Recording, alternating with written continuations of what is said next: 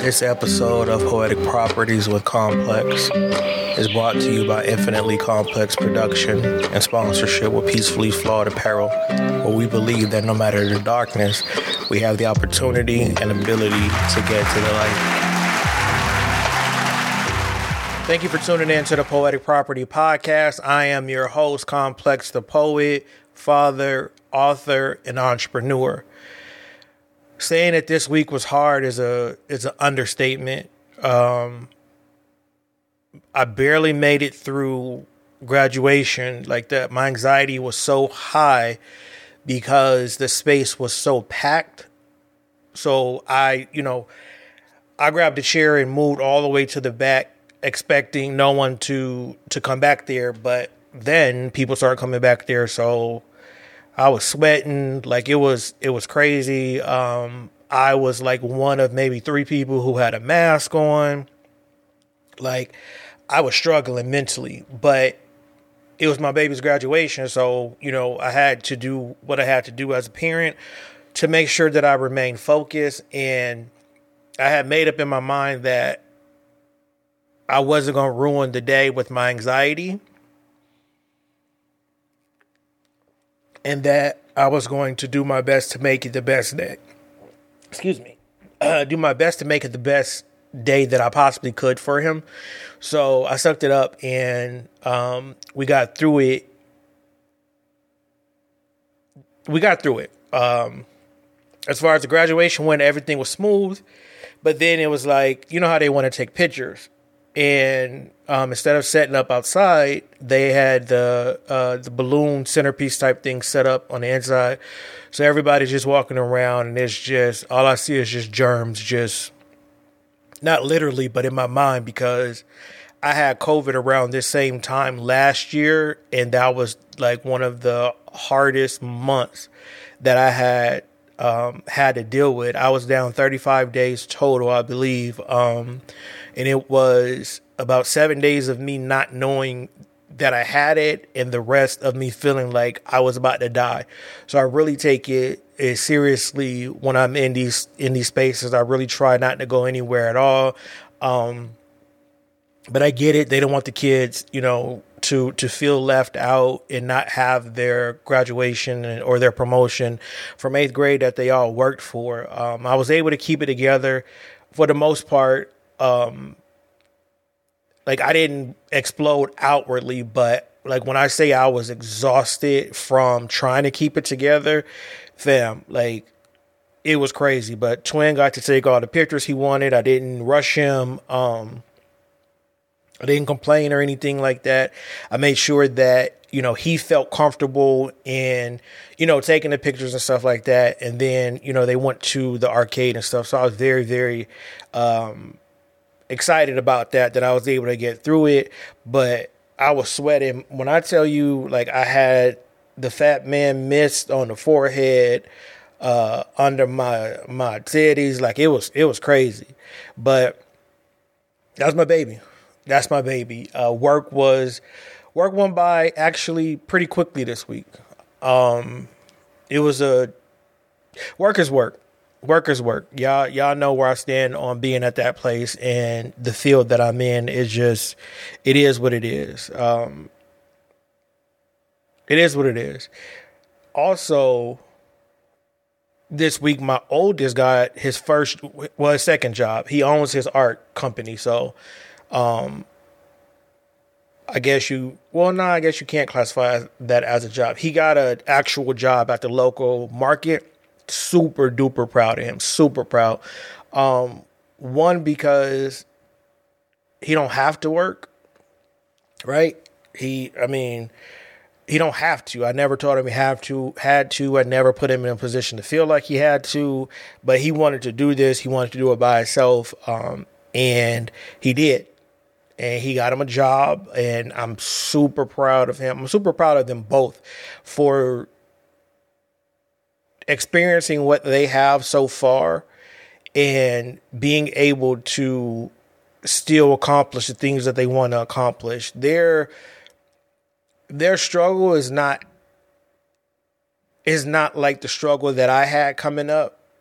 but it's still a struggle, I say, in their own way. Like Junior was very, very sickly. He's a bubble boy, but for him to be able to still, to grow up and still want to do what he needs to do, still want to succeed in life, not use his sicknesses as crutches to try to help him move forward, but to stand strong and get through it. Like, that makes me so proud.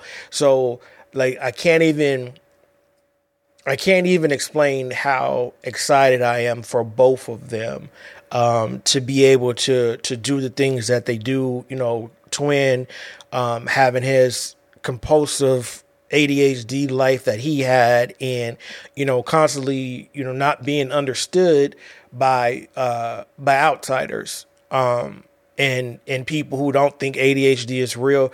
That was a difficult thing, you know, and I advocate for my baby at all costs with anybody. So just proud, just was going in and having a pretty okay week, and then I'm sitting at work and I see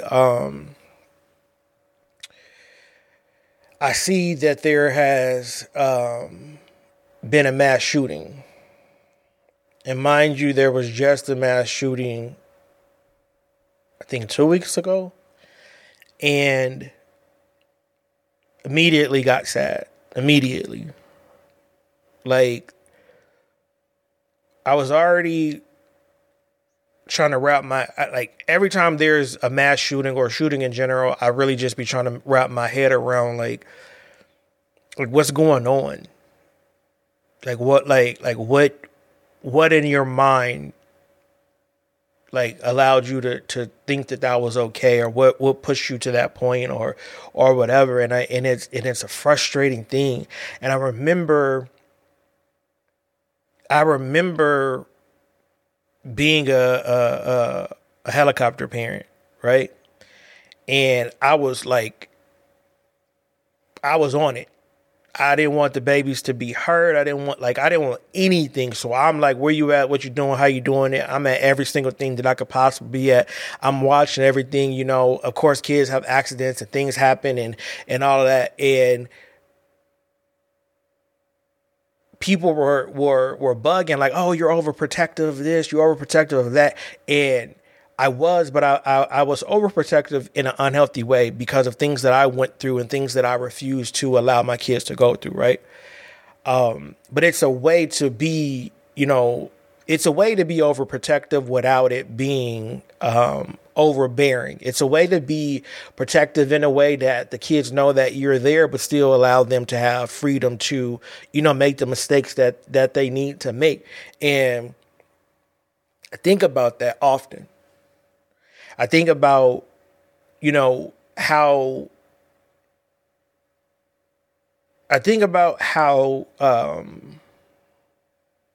the stigma of being a helicopter parent is wrong, right? You know, you got to let them do this and you got to let them do that. And I'm very much like, for the kids, like, they have massive freedom.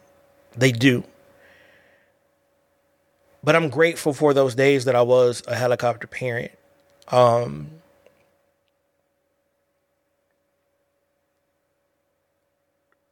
Because they're here, right?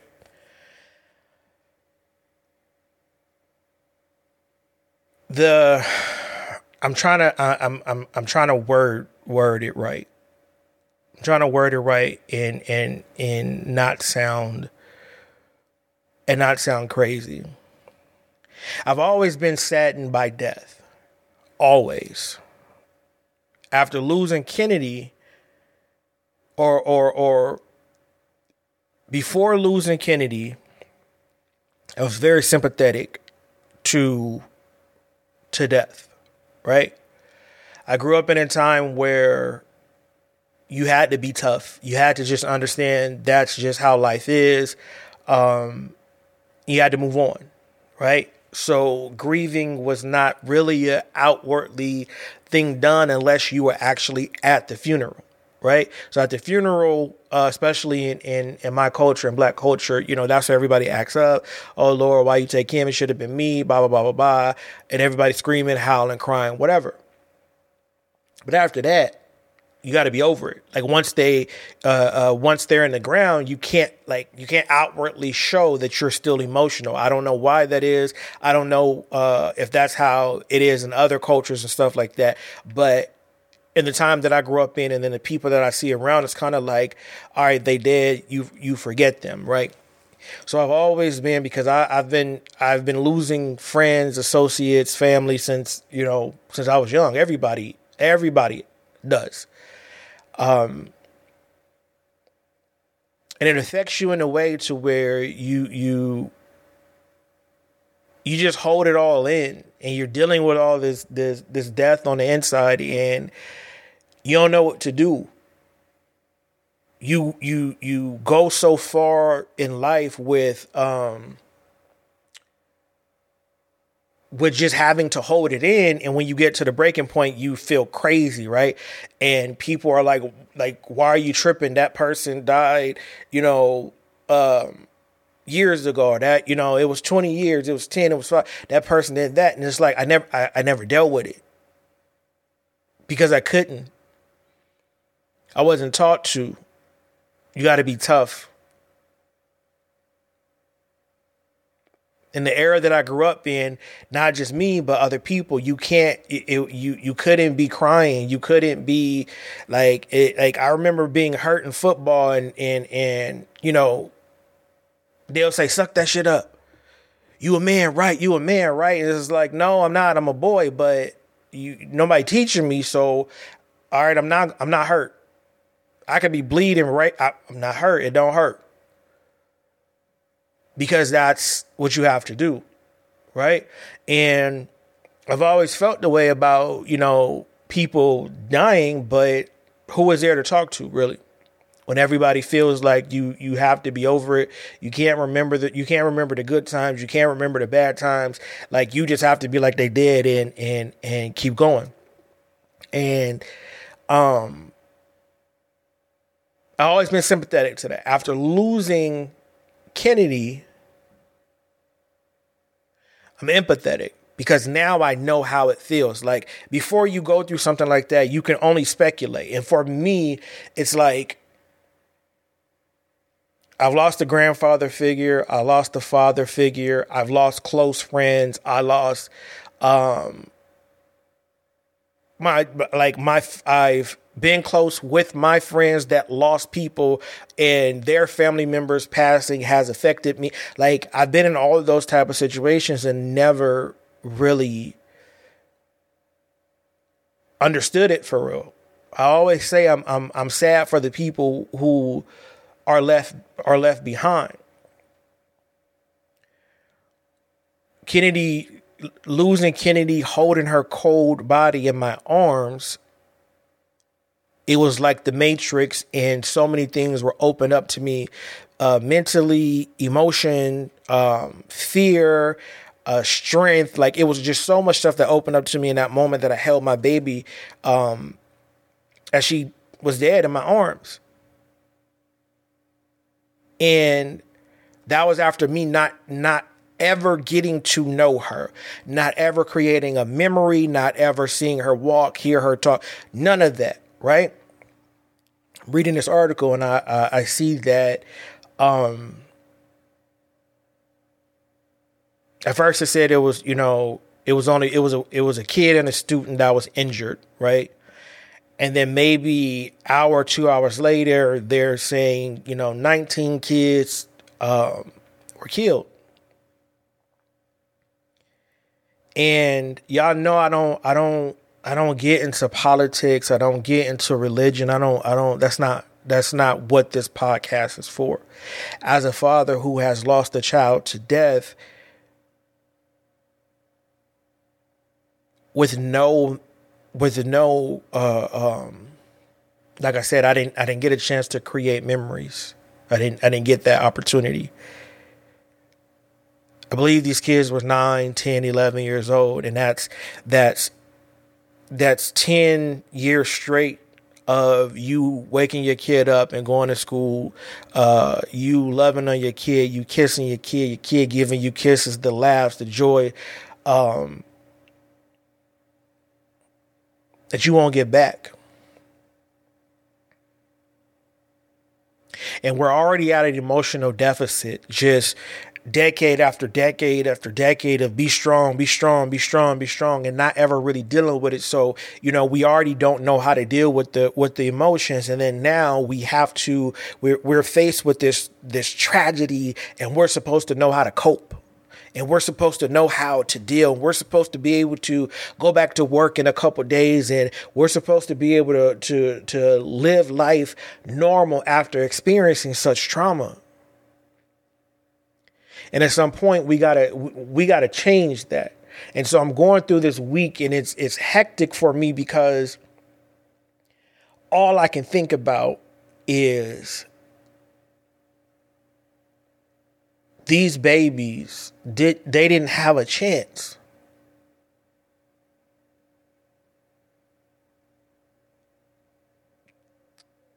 In their mind, they were in their, like, we're about to go crazy in the summer for summer vacation. I'm certain parents had things planned for their kids, or even if they didn't, just the idea, like I thought about the days where I couldn't wait for the last day of school, to start football practice, to go swim at my grandma's house, to just be hanging, with my friends when I could. Like, I think about that. I remember at that age when we played football almost every day, but in the summer we would play football on the street, then go to football practice. Like, that's just what we did. We played outside, we rode bikes, we rode skateboards, ding dong ditch, free fall. Like, that's what we did. And these kids never get to do that again.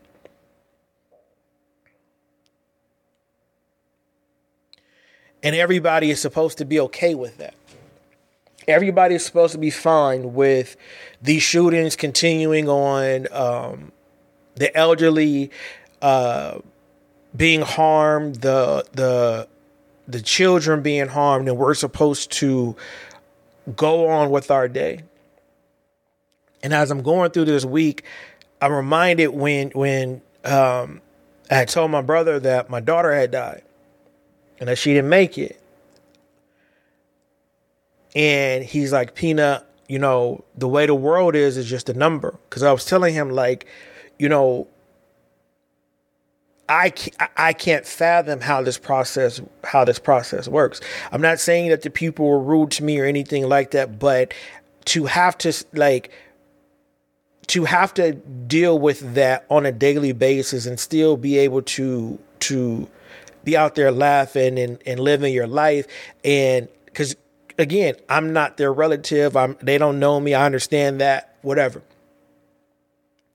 But I'm hearing laughs while, my baby lay here dead. I'm hearing jokes and stuff like that. And, my brother, like, really brought it to reality for me that people are just a number. And when that number expires, you're supposed to just move on. And that's the reality that the world wants you to live by. And you're looked at a certain way if you can't move on. And relationships are tarnished and broken because people don't understand how you can't move on.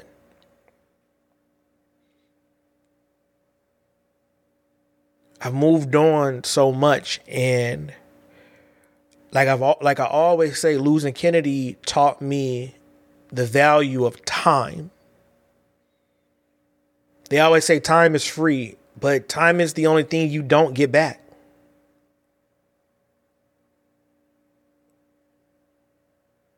I'm devastated that this has happened yet again. But the pain is different because I don't wish this on my worst enemy.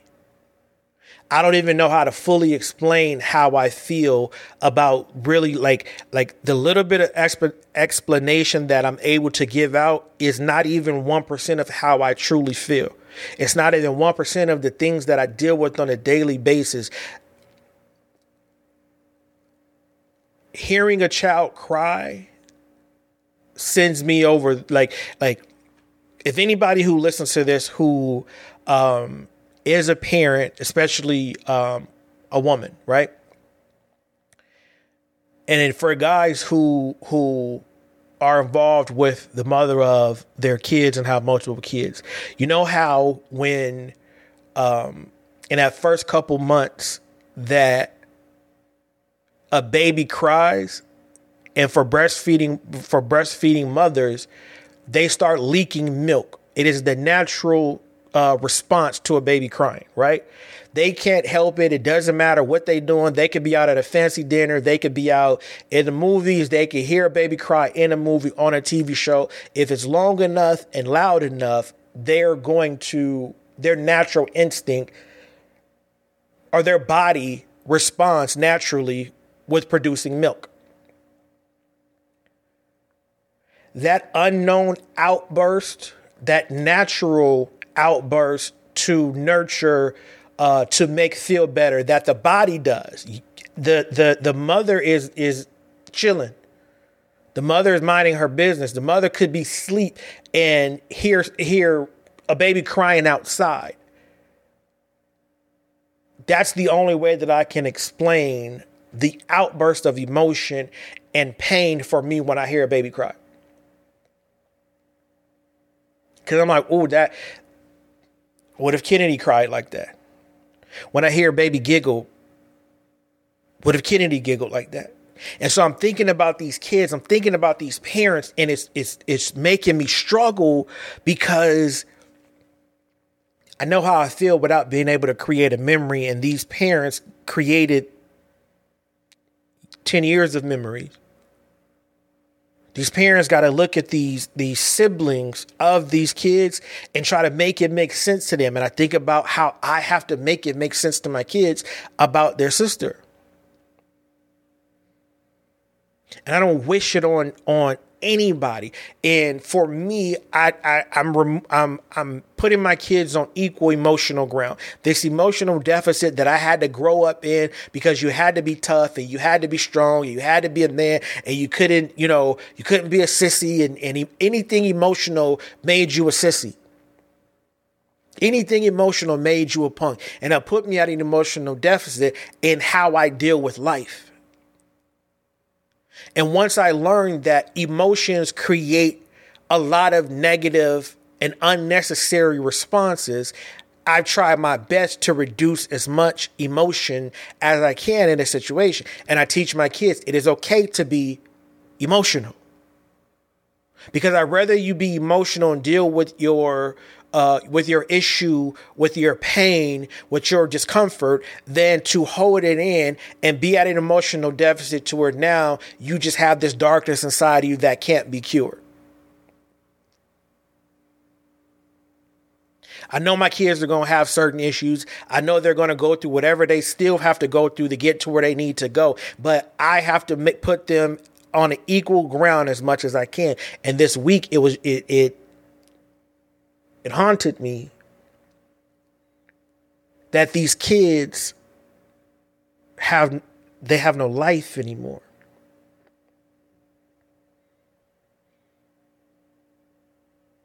I remember it was well known, when I was younger, when I leave my kid with you, I expect you, meaning the school, to protect my kid like the kid is your own. They were serious about that.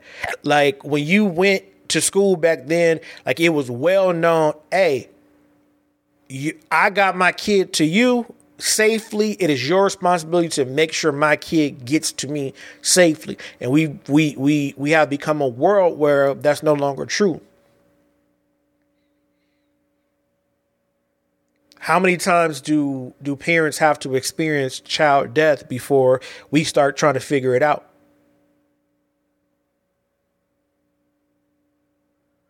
How many elders that have no strength and they don't have a worry in the world because they've been through so much already. How much death do we have to go through before we start trying to figure it out? I've been sitting all week, like really trying to fathom like how.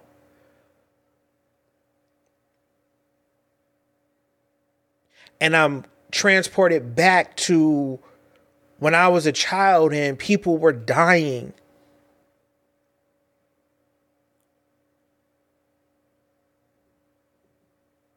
And just seemingly was over it.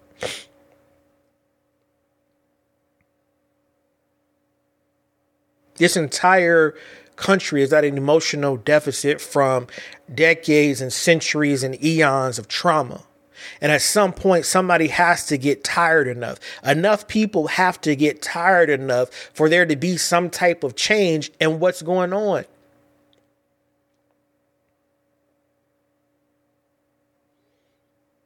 If you are not a parent of a child who has passed, you get to live life regular.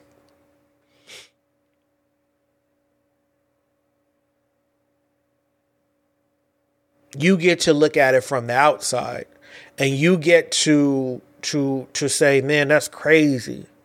And then you get to go hug your kids, and you get to go hug your nieces and your nephews, and you get to the parent doesn't.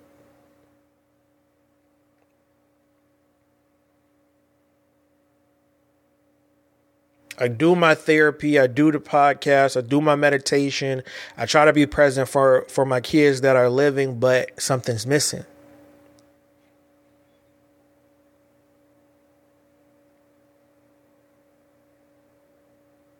I'm equaling out my emotions though. I had to do it myself. The first time I went to therapy I did it as an adult. Everything was pray about it. Everything was, talk to somebody at church. Everything was about the church, and it didn't help. It didn't.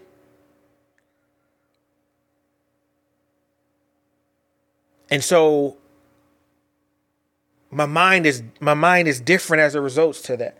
My mind is different as it results to how to handle my kids' emotions. My mind is different on how to handle it if they act out, or the things that it's different because I got to see what's wrong with you for real. I tell my kids, you don't have to be tough. I don't care. You don't have to be, nobody has to think that you are tough. Nobody has to be afraid of you. None of that. I don't care about none of that. What I care about is your mental right, is your emotions right. What I care about is how do you feel in this situation? As a result of my kids feeling at peace and feeling comfortable, I don't care who it is. The moment that they are discomforted is the moment that all that shit over.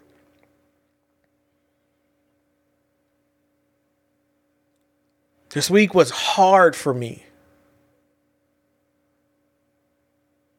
because I have to figure out now, like I'm not this could never happen to me parent. I've never been that parent. I've never been that type of person that feels like that thing that happened on the news, or that thing that happened to this family in the neighborhood, or that thing that happened at I'm never that person that says, that can't happen to me, because it can happen to anybody. So now I'm battling with my kids attend school. I live in a state where guns are accessible. I've had experiences here already where I called upon the police in assistance and they basically told me, nah.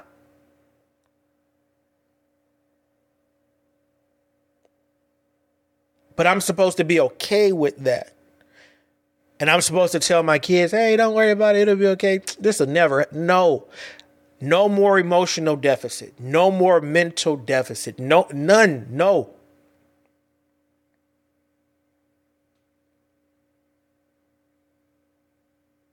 it's so much going on in the world that kids gotta stay in their place, and yada yada whatever, and these kids staying in their places getting them killed. School is their place. Now what? Parks, their place. Now what? Movie theaters, church, their place. Now what?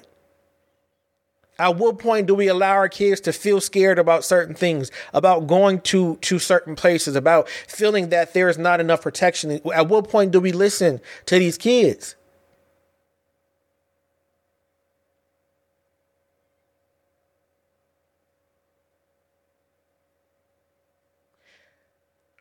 I'm not about. I've already been for years the type of parent I'm listening to my kid. If they feel a way and you made them feel a way, nothing after that matters. If they disrespected you, of course, I'm going to handle that. But nah, it's done. Relationship over. I want them to know that no matter what, they protected. Not on no fighting shit. Of course, anybody could do that. If somebody mess with you, I'll knock them out. Okay, well, my mentor is fucked up. Now what? You are part of the reason why I'm broken. Now what? I tell my kid, like the other day I was messing with them. And I don't know if Keanu had said something or Junior. But I was like, nah, bro, I'm perfect. I never did that to y'all. And I was just messing around. And it went from joking, like, I thought I sounded like I was joking, but it went from joking to them like, Dad, like, all right, don't push it. Don't make this into a thing. That's how serious that it is in my household about, nah, we gonna feel what we feel. Because what that does is that allows me to, like, I don't have to deal with the kids' secrets that a lot of parents have to deal with, right? I don't have to deal with that because they tell me. One way or another, they tell me, whether it come out in us joking and talking around or genuinely them just coming up like, Dad, guess what happened? Keanu has no filter, so he always tells me on accident. When he is cycling is when I get the most of my information from him. And what I mean by cycling is when he is in his moment of, I think it's called stimming, I guess. He just talk. And I have to tell him, hey, son, I don't think that's what you wanted to say to me. And then he'll just look like, all right. But that's because I don't want them at an emotional deficit. I don't want them to feel like if they tell me something, I'm not going to look into it. I'm not going to help them try to figure it out. I don't want them to feel that if they're going through something mentally and they feel a way, whether it's girls, whether it's bullies, whether it's school teachers, whatever, I'm here. Let's figure out a way that you can be a positive influence on the issue, but also get out how you feel. And if it's something that you feel is overwhelming and you've given your best and you can't tolerate it or do it no more, all right, bet. I allow them to, if they bust out crying, missing their sister, I'm not going to tell them to shut up. I'm not going to press them. Yo, what's wrong? Yeah, last year, Kingston's birthday. It sucks. His birthday is December 18th. Kennedy's birthday is December 24th. Her passing day, unfortunately, December 24th. Immediately crying. Everything was fine. He was holding it together, ate, laughing, time to sit down, time to make a wish. What his wish was, I don't know. What it had to deal with, what I do know, it had to do with his sister. Immediately start crying. I didn't, hey, stop crying. She already passed away. It's over. Shut the shit down. He not feeling this no more. Because he missed his sister. And the sad part about it is, and I don't even know if I would have wanted them to. Like, I'm at a 50-50. They didn't get to see her live, like in the flesh, her body. I went across country by myself. So they have the memories of the pictures. They have memories of what I said to them. They have memories of what their mother said to them.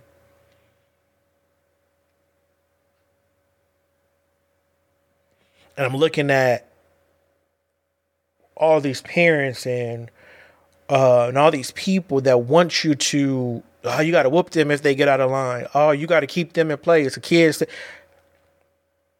we're putting these kids at a deficit. We're removing these kids from reality. We've been through this ourselves and we know how it feels, yet instead of having the courage to allow these kids to see the world for what it is, we still keep trying to blind them because in our minds, we feel like that's the best option. We have real-time data that wasn't it. We are the data. I can tell you right now, one of the worst things in our culture is a kid should stay in a kid place. That is one of the worst things. And I'm not talking about when y'all, drinking and doing that. I'm talking about as it results to the family stuff. I get it. You don't want them talking because their mind isn't fully developed enough to give a viable opinion. But how do you get them there if they're never allowed to listen to what's going on in the family? How do you get them there if you going through it behind closed doors and they're oblivious and now they think everything is cool and then boom, you're divorced? How do they process death if every time somebody die, you just tell them Bible scriptures? Oh, they're okay. They're in heaven. How? How you know? How you know? How you know?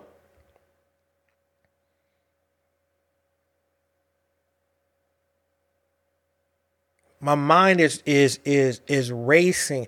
I cannot believe that not like these kids died in pain. You feel me? Like these kids were shot. I get emotional when my kids fall on the ground. I get emotional if my kids get hit with a ball wrong. My kids will have colds or when Keanu had COVID, I'm over here like, I wish you, like, give that to me. Give their pain to me because I could deal with it.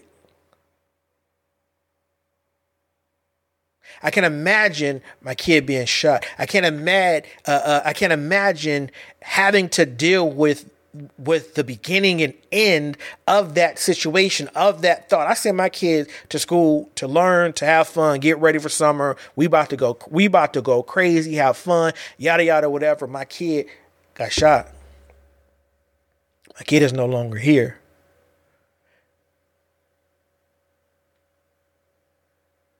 These are things that you have to process, because next week, 2 weeks, 3 weeks, instead of talking about these kids, instead of really worrying about if these parents are okay, we're going to be talking about the next thing that happened in the world. While those parents are still grieving.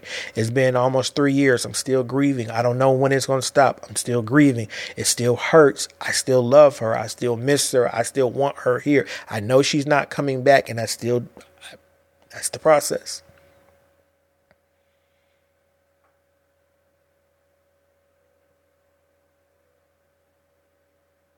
Those parents their minds were not prepared to lose their children.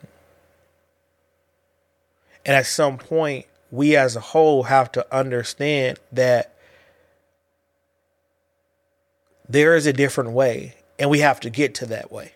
We have to be able to stop this. Like I'm exhausted. I am like exhausted is an understatement of how I feel. I feel like every day I'm grieving something.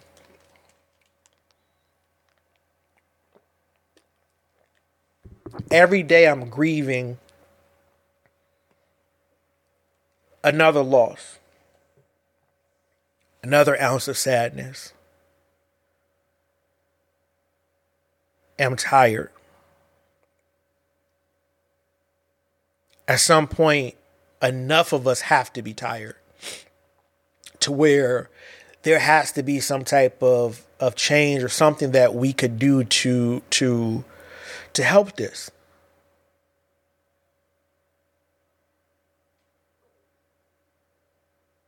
Like this stuff it's always done to children. It's always done to elderly. It's always done by surprise. It's never done to in spaces where people are on guard and ready for this type of stuff. It's always done from ignorance. It's always done from malice. It's always done from hatred. And no one cares. Not enough people care enough, or not enough people who have the power to help change this care, because there's money behind it.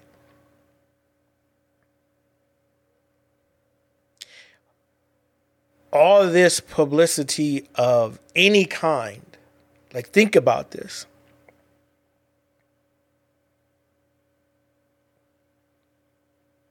How often do you cut the TV on and see things about peace? Even our comedy shows deal with tragedy. And by definition, it's comedy. It's supposed to be stuff that'll make you laugh. But because the world is the way that it is for centuries, there's always tragedy in comedy.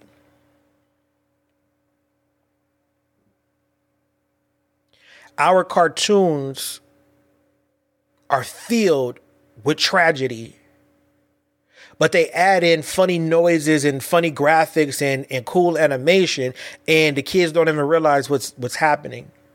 There's so many shows that I remember watching when I was little, and you die on the cartoon, but you come back because it's a cartoon, and then you have a devil, you have an angel on your shoulder, and we think nothing of it. We just laugh. It's funny, ha ha. But for centuries, this has been happening. For decades, we've just been desensitized to what death is, whether it be on TV and movies, on video games. We've been desensitized, right? So that when it happens in real life, now, oh, that person did that because they played a video game. That person did that because they saw it in a cartoon or whatever. And my thing is, I saw all of that, and not one time did my mind say to do that.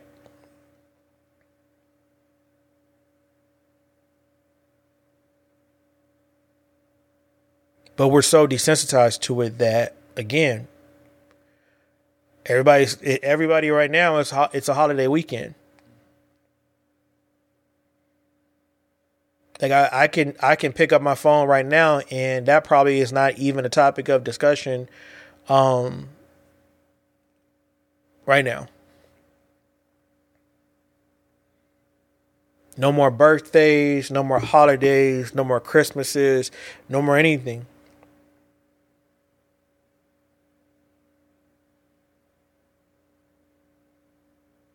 And I honestly I don't even know how to feel about it, other than pain, other than anger. Like sending them kids to school should have been the safest idea of the day.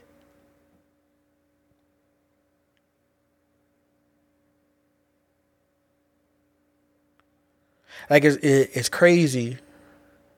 It's crazy how quickly they want us to forget. It's crazy how immediately, like, and just pay attention to certain things. It's like, oh, I'm gonna sue this person, I'm gonna sue that person, and it's like your payment is not going to make me forget the death. It's not going to make it easier.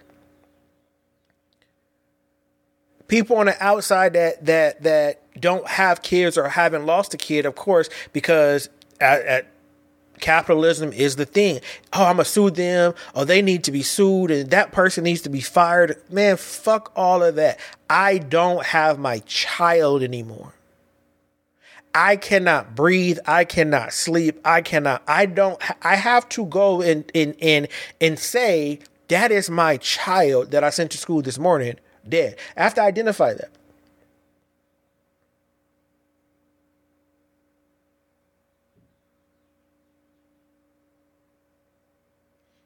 At some point, we all have to say, okay, enough of this emotional deficit. We have to get ourselves and we have to get our kids aligned properly so that they are able to not only handle situations that might occur in their life, they will be able to emotionally and mentally express themselves in a way that can be understood and action can be taken to assist it. I'm tired of being tired. I'm tired of seeing what I'm seeing.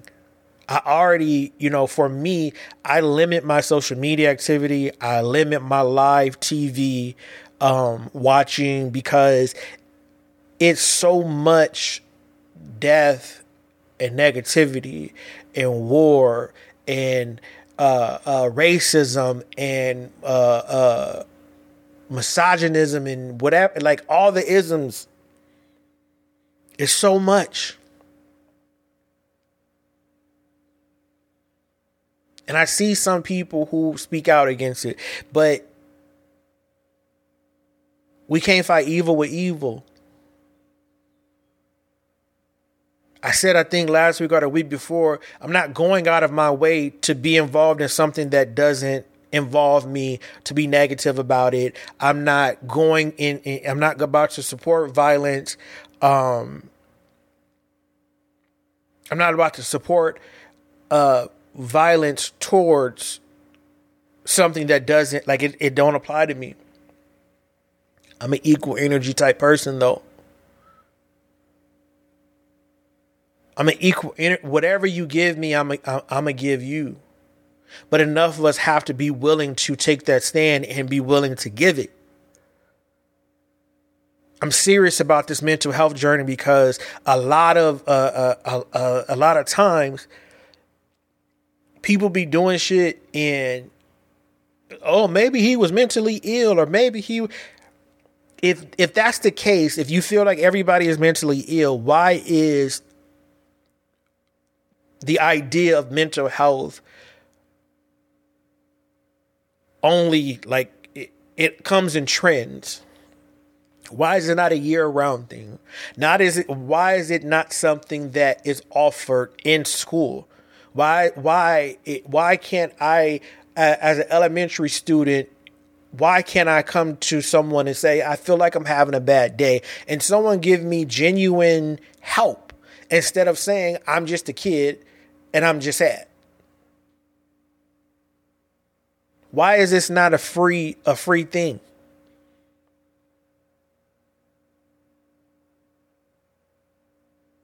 Why is this stuff so expensive? If mental health is really, really important, why isn't it free?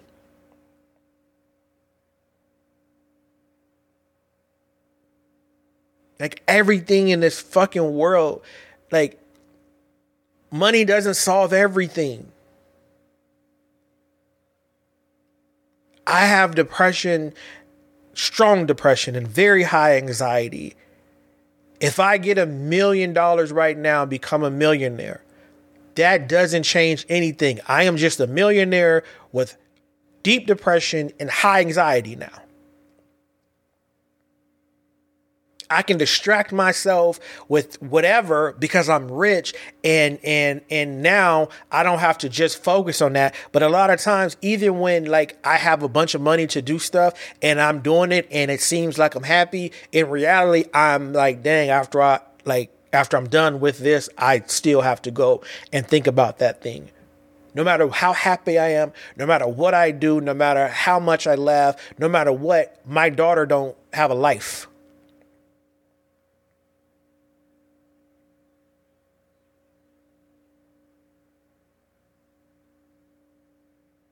And have to deal with that.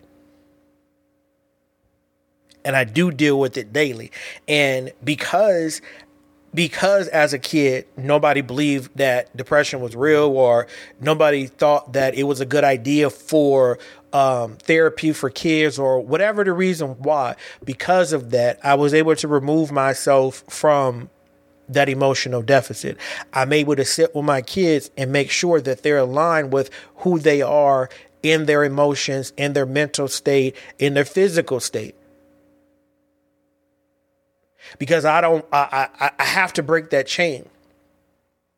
No matter what comes with it as backlash or disagreement from anybody, I have to be able to break that chain and allow my kids to feel what they need to feel.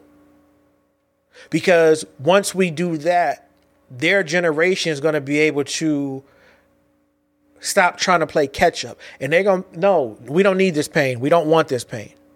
Nope, this isn't normal to us. I feel like we're in this space as adults that death is so normal to us that no changes ever come. We all know the cycle. Mass shooting, 2 weeks of coverage, fight over gun control, nothing. Politics. Who has the most money to shut the issue up? We all know that. And that's not something that we can control. But what we can do is we can start like helping these kids understand the real right and wrong. Stop sugarcoating and stop saying, oh, well, life is just what it is. You gotta just get through it the best way you can. But actually teach them what's going on.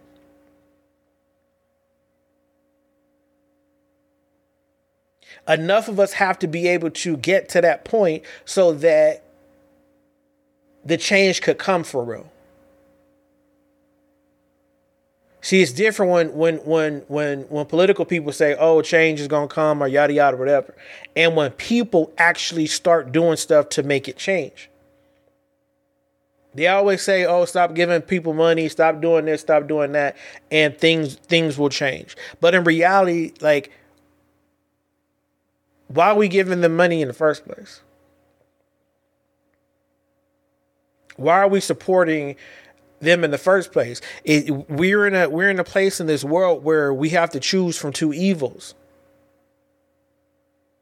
And it comes down to who puts up the best smoke and mirrors to where we're going to give our support to. And what that does is that keeps us in these deficits that we don't belong in. I tell you all the time, we are at odds with each other and ourselves because we are in spaces that we don't belong in. I don't care what no one says. Nobody is supposed to be extremely rich and nobody's supposed to be extremely poor. I believe that everybody was meant to have equal opportunities, equal ways to survive, but people are greedy. People say homeless people are lazy. They don't care about, living. They just want to live free. And I feel like homeless people are rich people that got tired of the politics. And they got tired of having to do unnecessary things to remain rich. I feel like homeless people are not, like a lot of homeless people have given up on society, not themselves. And we look at them like something wrong with that when they are really the rich people. because they get to be who they choose to be at all times. I'm not talking about people who struggle with addiction. I'm not talking about, people who were forced out. I'm talking about the people who you go out there and you tell, hey, I got a place for you. No, I'm good. I've met people over my 39 years of life that they're like, no. And I start thinking about it, the more you remove yourself from this show that we call life, the more you start to depend on your natural self and start believing in yourself. A lot of times, it's a struggle. Everything is a struggle. But I see more homeless people laughing than I do people at my job. I drive down the street and see more people laughing than people driving in cars. There's a sense of freedom with coming, that it's a sense of freedom that comes with, this is my life, this is all that I have, and I'm comfortable with that, no matter how it looks to anybody else.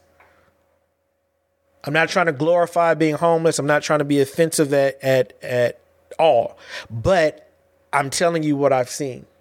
Yes, I've seen the flip side of people being homeless, and, they don't want to be homeless, and, it's a struggle, and it's a reason why, like, cost of living doesn't even exist. That's one of the things that just lets me know that no one really cares. Like, people who are super rich or in a position to be owners, they don't care. They just want the money. There's no moral reason why rent be so high, houses, supply, like food. There's no moral reason why any of that is so high. But we're not in a position to be able to change that other than owning things ourselves. Other than moving somewhere where we are valued, other than offering something that will change the world. And a lot of times, when you are in a position to change the world, you're killed if you don't play by their rules. And so it's important that we start teaching the next generation. Like Whitney said, the children are our future. We here now, and it still ain't shit. So we clearly didn't do something right. We clearly didn't learn the lesson that we were supposed to learn to be the future.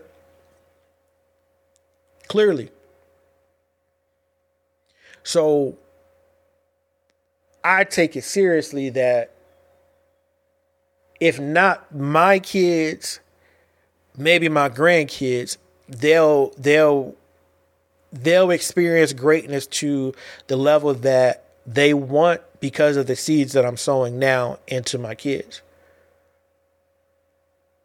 Their perfection don't exist, but because I don't allow emotional and mental deficit in my house, and we all got to figure it out, and we help each other figure it out. When they get to their kids, their kids are going to finally be able to start at the starting point. That's my goal. I hope that I see a generation of my family be able to start at the starting point and not start 10, 20, 30, 40 yards behind everybody. My goal is to put my kids, or align my kids, and hopefully them align my grandkids into ownership, into a space where they can just do what they want to do because they can. I tell them often, I don't want to be rich so that I could floss. I want to be rich because now that allows me time to do what I really want to do. That's it.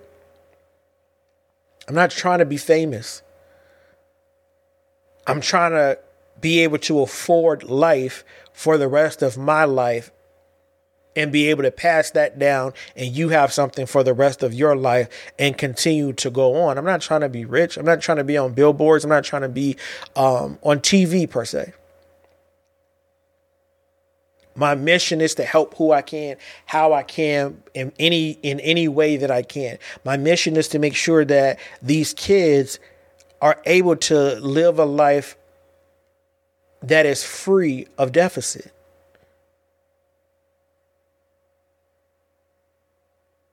This isn't normal to me. I don't care how many times I've seen mass shootings. I don't care how many times I've seen schools shot up. I don't care. This isn't normal to me. I will never think that this is normal. I don't care how many building bombs, church shootings, this is not normal.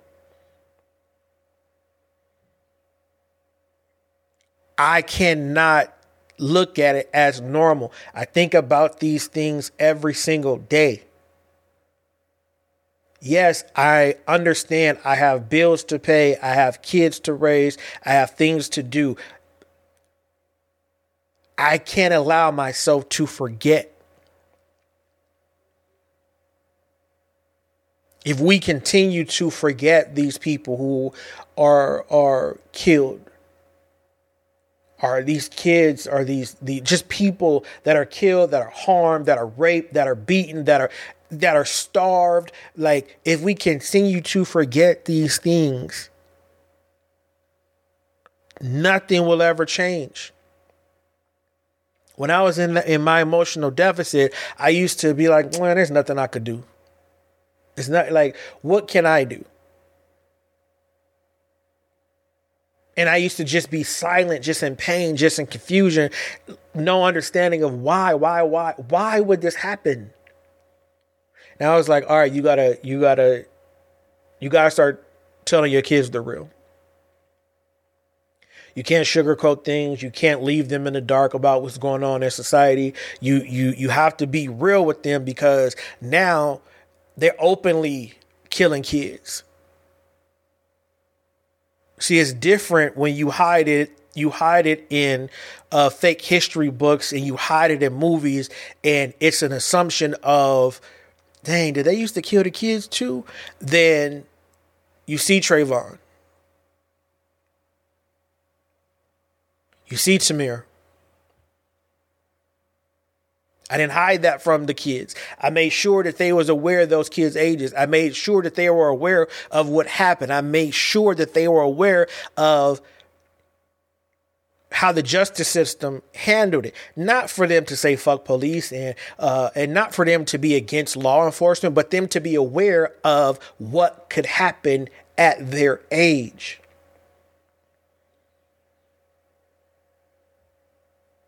It's important that they align. I'm not raising my kids to hate on anybody. I'm not raising them to hate police. I'm not raising them to hate white people. I'm not raising them to hate law enforcement, to hate school. I don't get down like that. But I am telling them, hey, it's people out there that hate you just for being you. So be careful. Keep your head on a swivel. Understand everything. Pay attention. Fight if you have to. Run if you have to. Talk when necessary. But I make sure they are aware of this. I make sure that I'm not hiding that from them, because by the time they have kids, I want them to be able to allow their kids to feel how they feel, believe what they believe and how they believe, and help them process it. If my kids choose therapy, they go to therapy. We've been here before. When me and a mom got a divorce, wasn't no sugarcoating it. This what happened. This why. When their sister died, they got the explanation that the doctor gave me. I didn't leave it. Oh, things just happen. Nah, this what happened. When I got strength enough to open the box of the pictures that they took of her dead body, hey, if y'all want to see it, let me know. The world is real. When them kids go on the outside of this door, when your family goes on the outside of your house, it's not safe. And it's okay.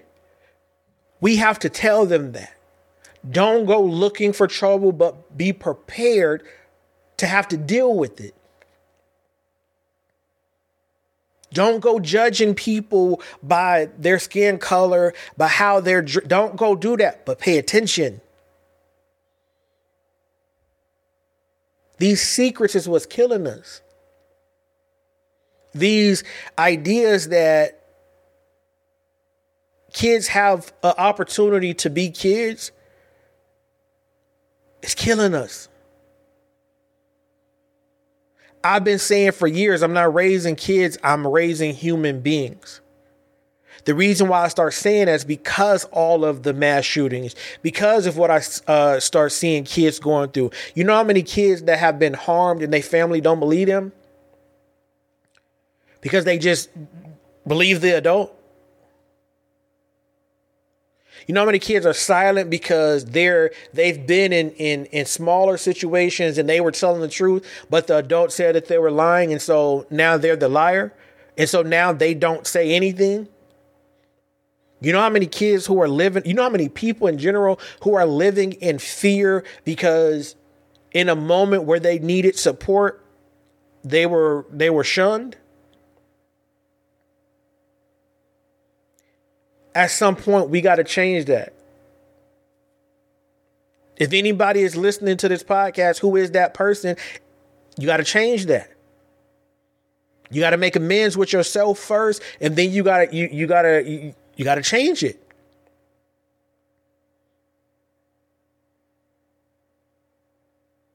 We don't have the money that it takes to do what needs to be done. They're never going to change because there's not enough of us with the amount of money that it takes to change what needs to be changed. So the next best thing is we start teaching our kids reality. I'm not saying take away their childhood. I'm not saying, put them in like a child soldier type thing. But what I am saying is kinda. We're going to spend as much time on the recreational as learning to defend ourselves. We're going to spend as much time on the creative as we spend on learning laws and learning how to speak in a way to where we can be understood. We're gonna spend as much time on video games as we spend on being able to understand body language, when to react, when to strike first, when to retreat. Because at some point it's going to change.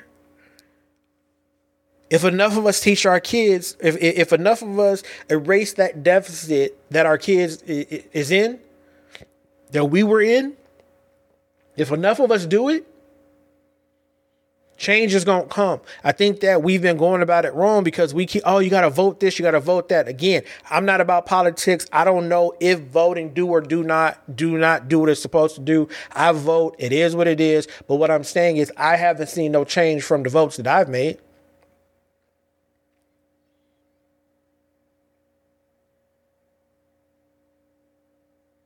I haven't seen that. What I've seen is chaos. What I've seen is death. What I've seen is money grabs. What I've seen is political issues. What I see all of that, but I don't see no change.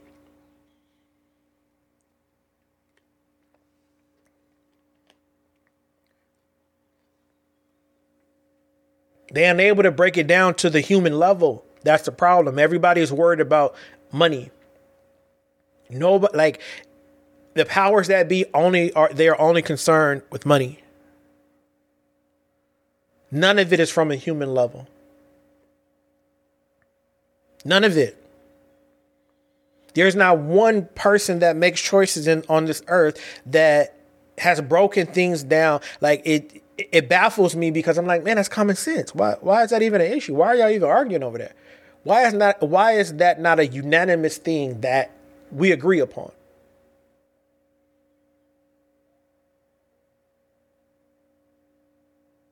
They love to see our violence. They hate to see our love.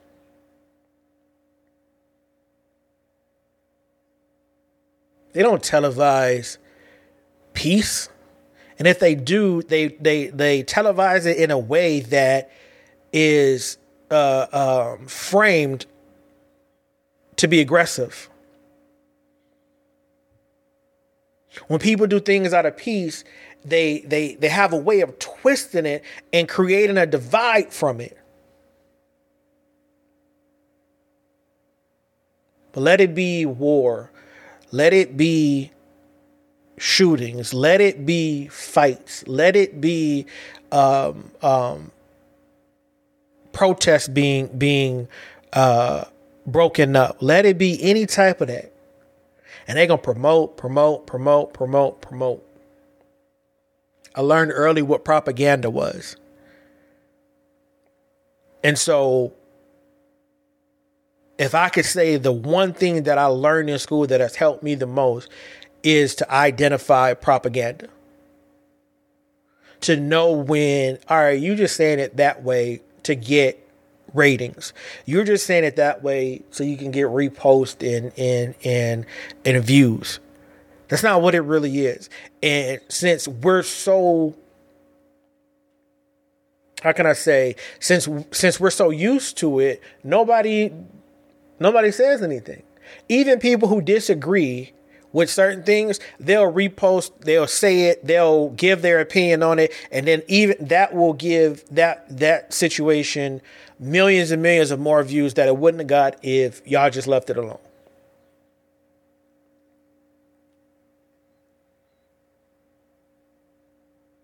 A lot of times, like, if you just leave shit alone, it'll end it. Just leave it alone. No one asked. No one asked you to bother that thing. Like the world just continues to put their hands in so much that doesn't concern them and wonder why we're at where we're at.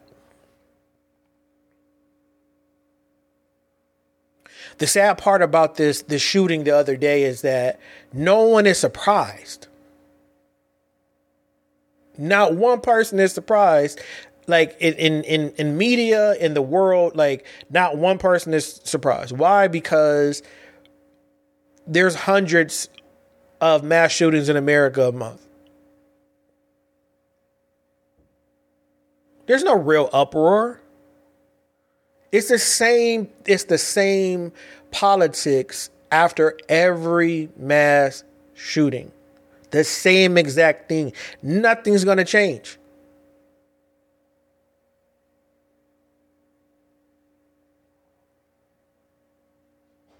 And that affects me because I have kids. And I live in a state where people could have guns. It's so hot out here that people be getting delusional. So I have to worry about that. When I see these things, I don't say, oh, thank God that wasn't my kid. I'm like, that could have been my child. Because one, if all these people really have mental health issues, I know that mental health don't stop you from doing whatever you're going to do because, oh, I know that person. Oh, that's an old person. I know how mental health works. I struggle. But everybody not struggling from mental health that do this. Some of these are tantrums. Some of these are bullies. Some of these are victims of bullies and schools not helping. Why? Because we're at an emotional deficit. Because why? Oh, everybody needs to get punched in the face. Oh, when I was little, the way you deal with a bully is you find a bigger bully, or the way you deal with a bully is you punch him in the face. Something has to change. At some point, We have to understand that the old way of doing it is not working. The old way of, oh, you gonna fight. You're gonna fight until I feel like you're not scared no more. No, I will fight with my kids. You scared? All right, let's go. I don't care. I'll go to jail. I'll fuck a kid up for my kids. I do not care. So they will know, as dumb as it sounds, so they'll know that no matter what, I always will stand side by side with them. I'm not forcing them to do anything. But if you want me there, and this is a situation where you continue to tell someone, like I'm gonna tell the teacher once, if the teacher don't do nothing, after that it's over. And I mean if I tell my sons all the time, yo, go tell the teacher such and such did whatever. I don't care about, oh, you a snitch, you this, you that. If that teacher don't get up in your face and go take both of y'all, see what the issue is, the next time, don't even worry about it. I'll deal with them. There's been many situations that I went up to that school because they tried to punish my kid after he told them he was being bullied, and they didn't do nothing. But what we don't think about is the root of the issue. It's always something else. It's never what it really is. Yeah, I blame the people who shooting and bombing and doing that, but I also blame the people who could have stopped it. I also blame the people who didn't want to listen to the kid. I also blame the people who bullied the kid. I also want to blame the people who just didn't want to take the time to understand the kid. I don't care. That's how I feel. I'm furious that these people are killers and bombers and rapists and stuff like. I'm furious about that. But why take a village to do everything but see who the motherfucker is that's crazy? Why take a village to do everything but see who the person who need help? Y'all know that boy need help. Y'all know that woman need help.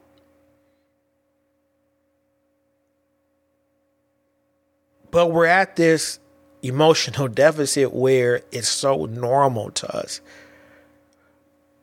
We are oblivious to life as a result to things happening to our families until they happen to our families, to our friends. We always say, oh, that couldn't be me. It couldn't be this. It couldn't be. Yes, it can 100% be you. And if you live long enough, it more than likely 100% will be you.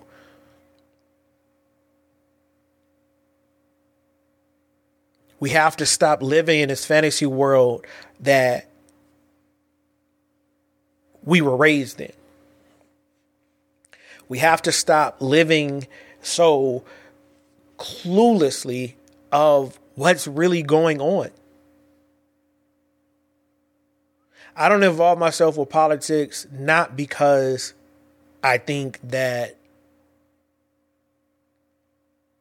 I don't involve myself with politics because I know the people don't care.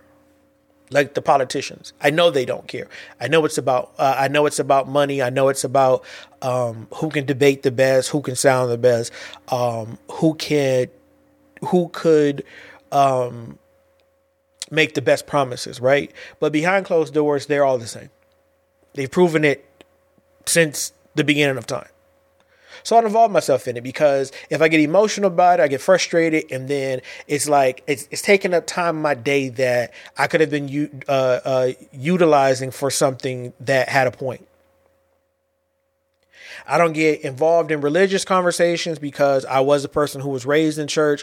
I see the goods and the bad of how that affected people. But the reality is, for me, since my daughter died, and since I'm not rich, and since I don't have a mansion, and since I haven't seen my oldest daughter,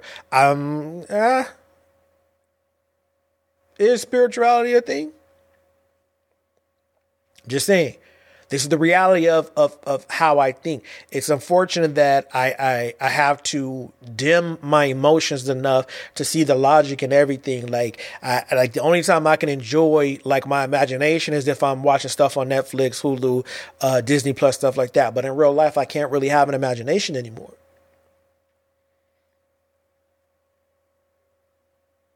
It sucks. I got to get a little bit closer to reality. Like our emotions cloud our judgment. It blinds us from the truth that keeps us in this aggressive mind state.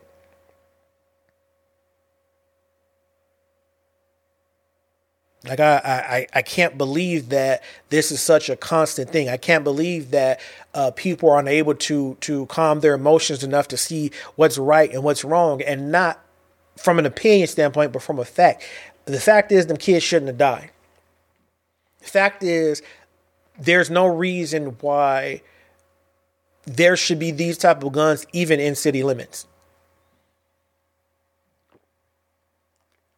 There's no reason.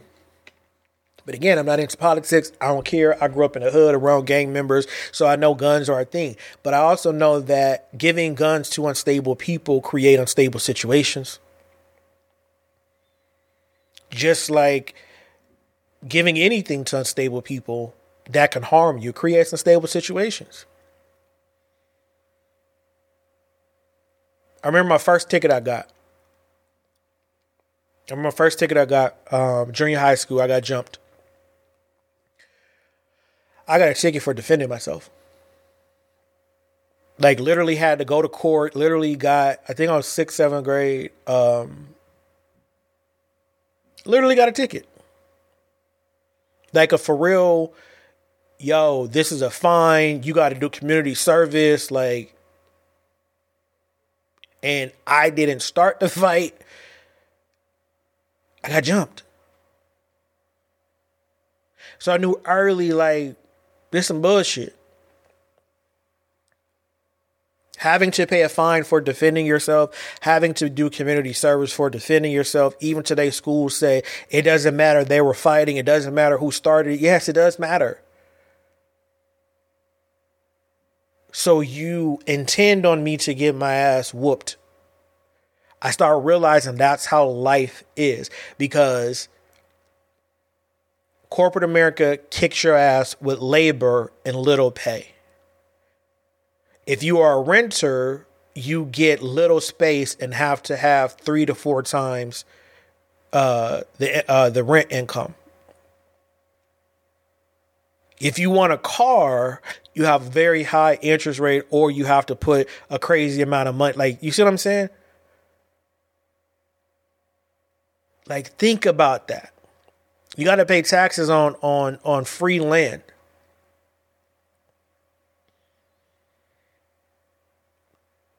Like someone said, I own this. Think about that. Like before houses was built or whatever. Think about the idea of someone waking up and say, this is mine. And everybody just being like, okay, I'll give you money for some of it. And again, y'all don't see the weirdness in that. Again, I know we're decades and centuries into that bullshit, but really, like, break it down to the reality of the situation. We're paying millions and thousands and hundreds of dollars for something that is not even theirs. Like, think about that. It's a piece of paper that was signed by a few motherfuckers that say we own this shit. And everybody's like, all right, bet. And we follow these rules that don't make any sense. And we continue to be at these deficits. Like, we don't see the reality of the situation. I want to make the best life I can for myself. I'll be 40 in November. And I want to make the best of that. I want to make the best of the rest of my life with my kids. I am in faith that I'll get to see them have kids and grow up and be who they, if they want kids. and grow up and do the things that they want to do. But my main goal is to put them at the starting line of life, like the real starting line. That's why I'm very proud of Junior and his art business. I'm very proud of Twin and him wanting to, build robots and create anime. I'm very proud of King wanting to make beats and be a DJ. I'm very proud of Bossy just wanting to be a gamer and actually create games. I'm proud of that because that's a sense of ownership that I didn't have. I didn't have that example when I was little.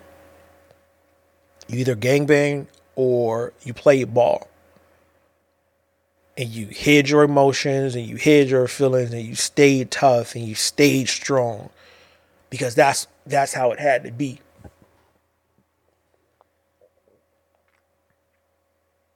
I don't want my kids if that's what it takes. I don't want my kids to be strong. If losing who they are meant to be is the only way that they can stay strong, I don't want to do that. I want them to be able to be everything that they're supposed to be without the fear of being bullied for being emotional, being called weak or soft for crying. I want them to be able to process life in its rawest form. I want to be able to create a legacy of authority, of peace, of love, compassion. I don't want them to have to walk around with so much hate, so much pain, confusion, and chaos within them. I want them to be able to process it in real time, the best of their ability. I want them to be able to pass that down.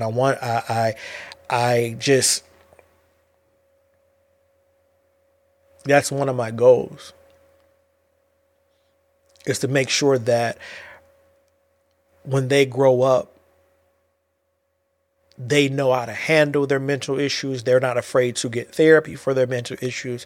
They're not afraid to talk things out, but they're also not afraid to walk away from things that hinder them and or attempt to go against them. I guess that's important. It's important for me to teach them not to suppress the things that are necessary for them to grow.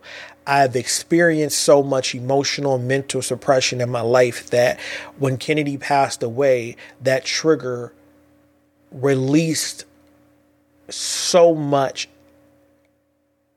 at once that my mind started glitching. Not because those things didn't happen, but because I know for a fact they did, and I thought that they were gone. And you never know the thing that will trigger you to remember all of it.